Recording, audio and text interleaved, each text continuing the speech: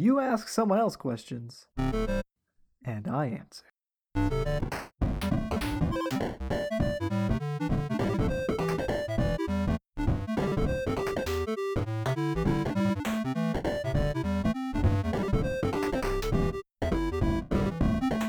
Welcome to the Pixel Podcast. My name is Gio, and in this glorious episode, I'm going to answer your questions. Questions that were not asked to me, but to other people. There's a team of citizens out there working diligently and hard for me to round up a handful of questions that were asked on the internet to other people.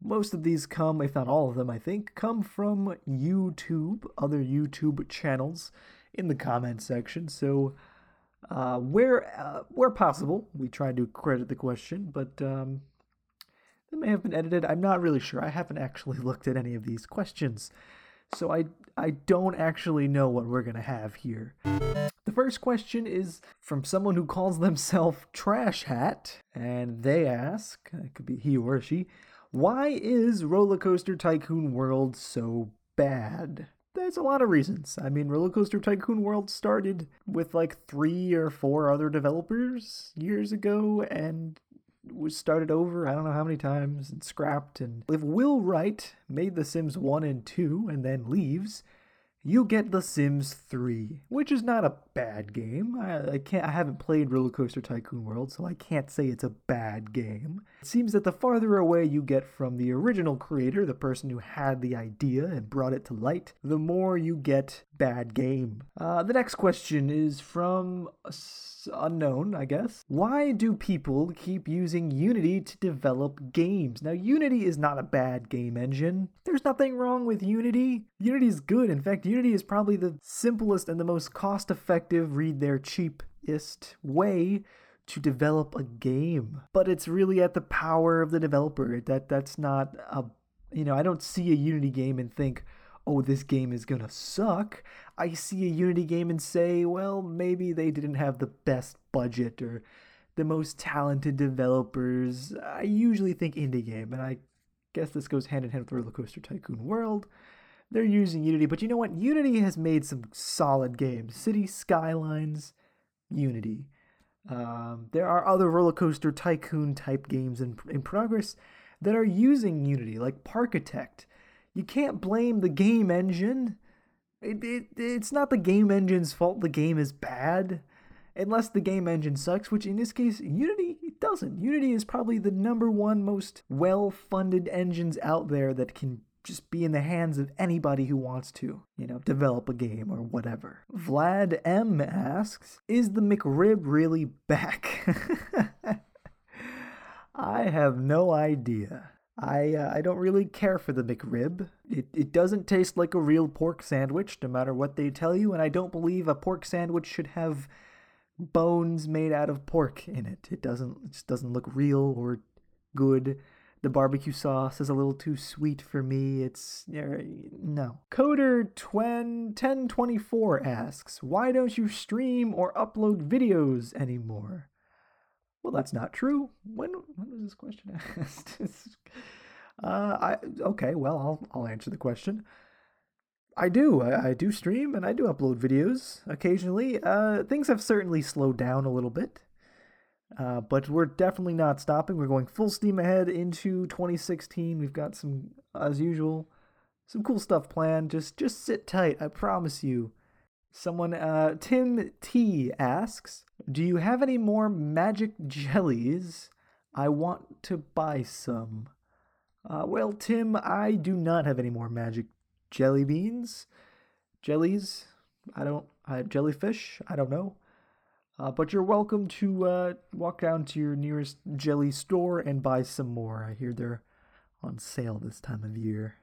Video MLG asks, how do you get old games to run on your computer? Mine doesn't want to work on Windows 7. I don't know what that means or what game you're trying to run, but I can only say if it's an old game, for instance, if you have a disc copy of a game and you're trying to run it on a modern version of Windows that perhaps it was not developed for, your best bet might be to just find a new copy, for instance, on Good Old Games, because especially the GOG, they do their best to get old games running on modern hardware.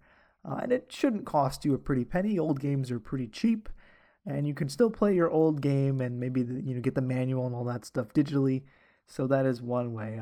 My next suggestion would be compatibility mode, and my next suggestion would be a virtual machine with an older version of Windows, if you can, or whatever operating system it runs on. Just an older version. If you're using, Windows 7 and your game was made for Windows 95, compatibility may not work. Try a virtual machine, especially with Windows 10.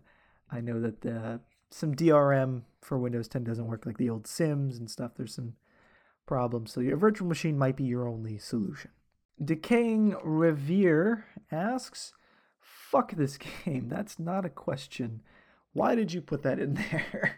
Okay, all right. Last question here, because we're kind of running out of time. Unknown asks, was this recorded on a potato? Really, guys? Was this recorded on a potato? That's okay, that's a question, I'll give you that, but what? There's no context to that. You want me to answer it, okay? Let's just reword this into a real question. No, if you really need to know, I don't use potatoes to record because potatoes can't record. I have a Mac laptop. My microphone is a blue Snowball. I have a pair of Astro A40s for my headphones. And that is what I use to record. I also have a Blackmagic Intensity Extreme and a PlayStation 4 for console games.